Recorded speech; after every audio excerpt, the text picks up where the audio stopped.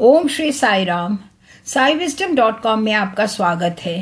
प्राध्यापक अनिल कुमार द्वारा एकत्रित साई के बहुमूल्य मोतियों की श्रृंखला में अब 28वें सत्र का चतुर्थ भाग प्रस्तुत करते हुए जब छात्र स्वामी के समक्ष अपने कार्यक्रम प्रस्तुत कर रहे थे, उस दिवस का कार्यक्रम विभिन्न वर्णों के मध्य एक प्रतिस्पर्धा थी। प्रत्येक वर्ण कह रहा था, मैं किसी अन्य वर्ण से श्रेष्ठ हूँ।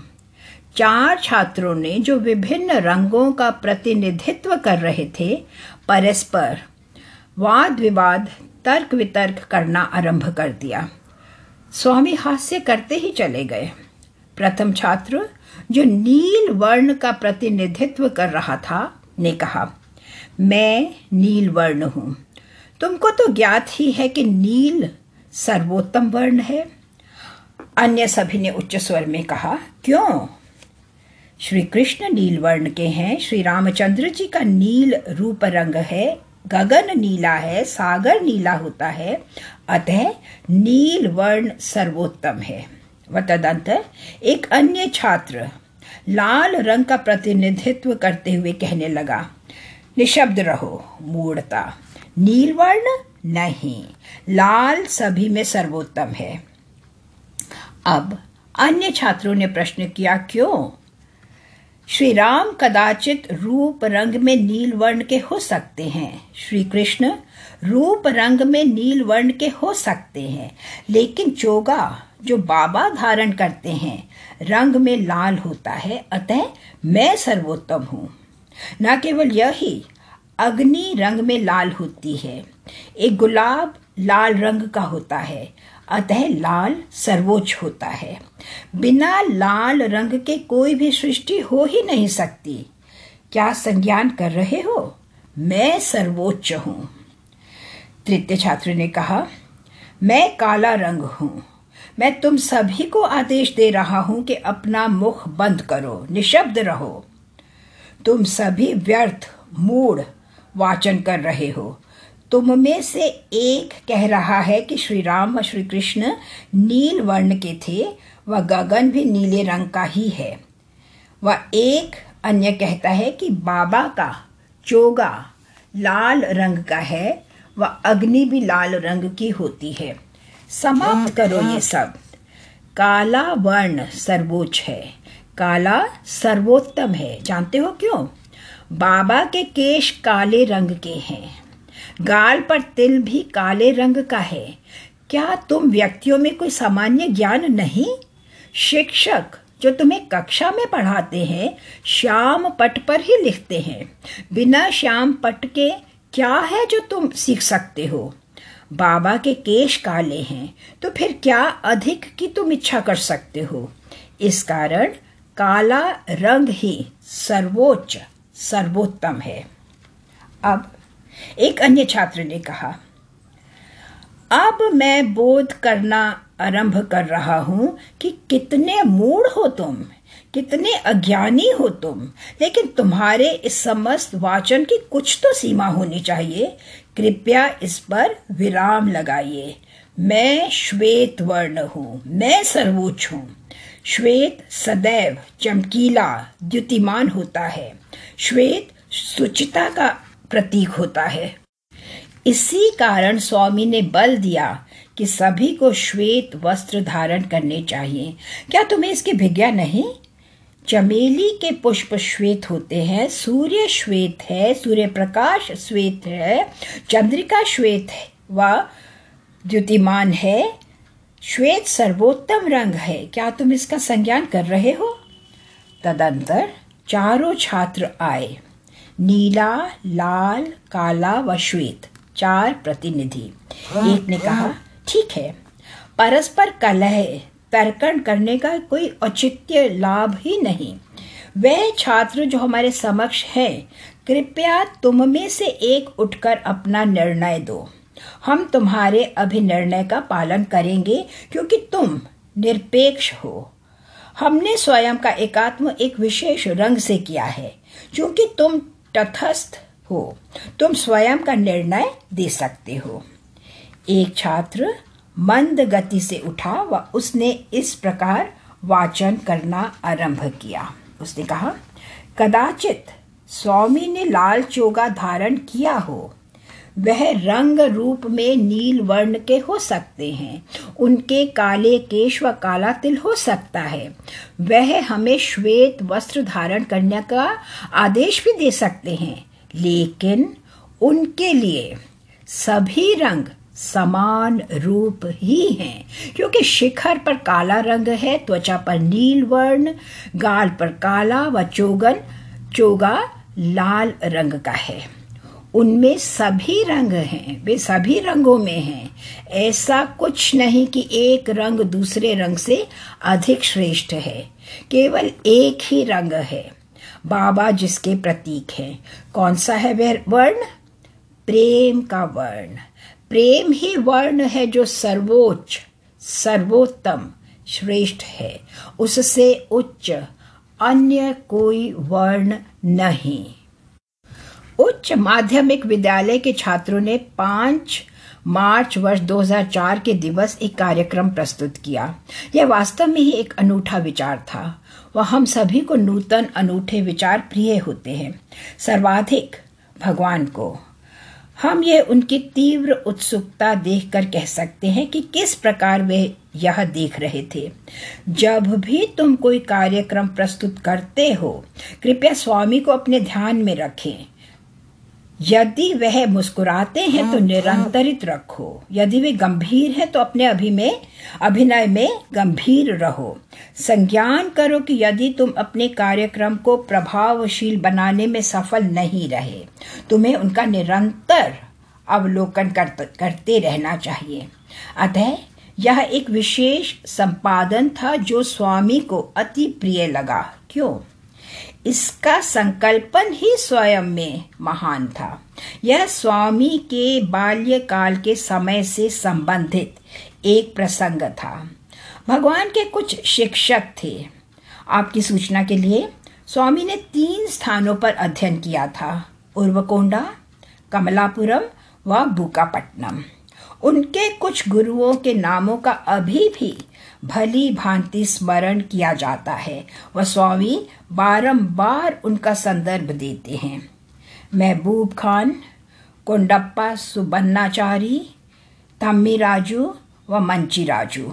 यह गुरु हैं जिनके विषय में स्वामी अति प्रशंसात्मक रूप से चर्चा किया करते हैं। छात्रों ने इस विषय की संकल्पना की। उस नाटक में समस्त शिक्षक जो वर्तमान में स्वर्ग में हैं, सत्य साई बाबा की खोज में धरती पर आए हैं। वे यहाँ लगभग 70 वर्ष पूर्व निवास कर रहे थे, जब स्वामी मात्र 5 अथवा 6 वर्ष की वयस के ही थे। उस समय का पुट्टपर्ती वर्तमान के पुट्टपर्ती से पर्याप्त भिन्न था। अतः चारों शिक्षक स्वर्ग से अवतरित होते हैं, लेकिन अपना मार्ग खो बैठते हैं। अब उन्हें बोध ही नहीं होता कि कहाँ जाएं। प्रथम गुरु जो अवतरित हुए महबूब खान थे। महबूब खान का स्वामी के संग अति घनिष्ठ अंतरंग संबंध था। वे स्वामी को एक और बुलाकर उन्हें कुछ पकौड़े दिया करते थे। सत्या, आओ, इसे ग्रहण करो। इन्हें विशेष रूप से तुम्हारे लिए ही बनाया गया है। वह स्वामी ने कहा, कृपया मुझे यह इस प्रकार मत परोसिए। मेरे अन्य सहपाठी भी हैं, उन्हें अवसाद होगा कि मैं ही इस प्रकार ग्रहण करूं। महोदय, कृपया ऐसा ना करें। ऐसा हुआ कि एक शिक्षक ने बाबा को दंड देते हुए तख्त पर खड़े होने का आदेश दिया। उठो, तख्त पर खड़े हो जाओ। स्वामी उस शिक्षक के आदेशानुसार तख्त पर खड़े हुए थे। वह जब उन शिक्षक ने अपनी कक्षा समाप्त की, वह उठकर जाने को ही थे। वे उठने में असक्षम थे क्योंकि वे कुर्सी से चिपक गए थे। वह तदंतर महबूब खान वहां आए व कहा, महोदय, मुझे आपकी समस्या का बोध है। प्रथम आप सत्या को नीचे उतरने का कहें व केवल तभी आप कुर्सी से छूट जाएंगे। अतः यह शिक्षक महबूब खान से संबंधित एक प्रसंग है, जो बाबा से अतिशय प्रेम करते थे। वह आरंभ से ही उनकी दिव्यता से परिचित थे। अतः महबूब खान स्वर्ग से अवतरित हुए। वह चिल्लाते हुए कहने लगे, सत्या सत्या, कहाँ हो तुम? किसी ने कहा कि तुम यहाँ इस स्थान पर हो। वह तदंतर उन्होंने छात्रों से प्रश्न करना आरंभ किया।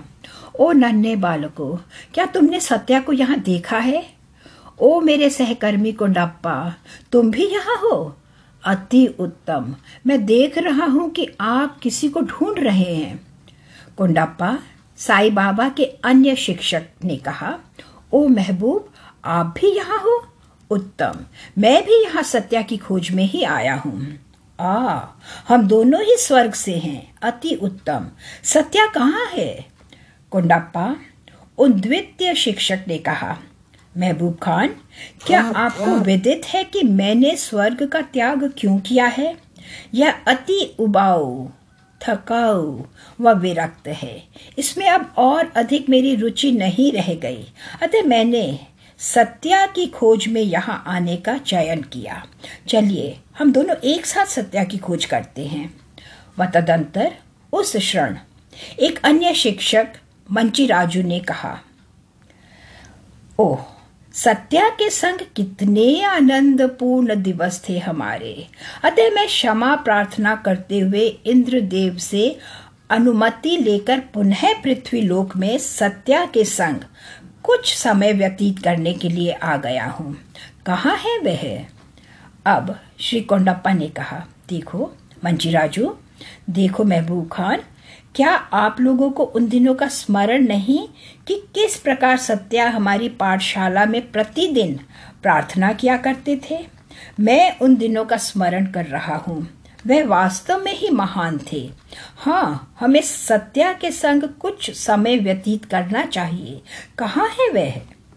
अब छात्रों ने एक तेलुगु कविता का गायन आरंभ किया। बाबा द्वारा रचित एक गीत, जिसका गायन वह पाठशाला की दैनिक प्रार्थना के एक भाग के रूप में किया करते थे। सभी इस गीत गायन में सम्मिलित हो गए। स्वामी वास्तव में ही भावुक हो उठे। मैंने उनके नेत्र नम होते देखे, क्योंकि वह पूर्व 70 वर्ष अतीत में चले गए थे। वह उस गीत का श्रवण करने के कारण, जिसकी रचना उन्होंने की थी, वह अब छात्र उसका गायन कर रहे थे। आप कल्पना ही कर सकते हैं कि कितना मधुर व कर्ण प्रिय था यह समस्त।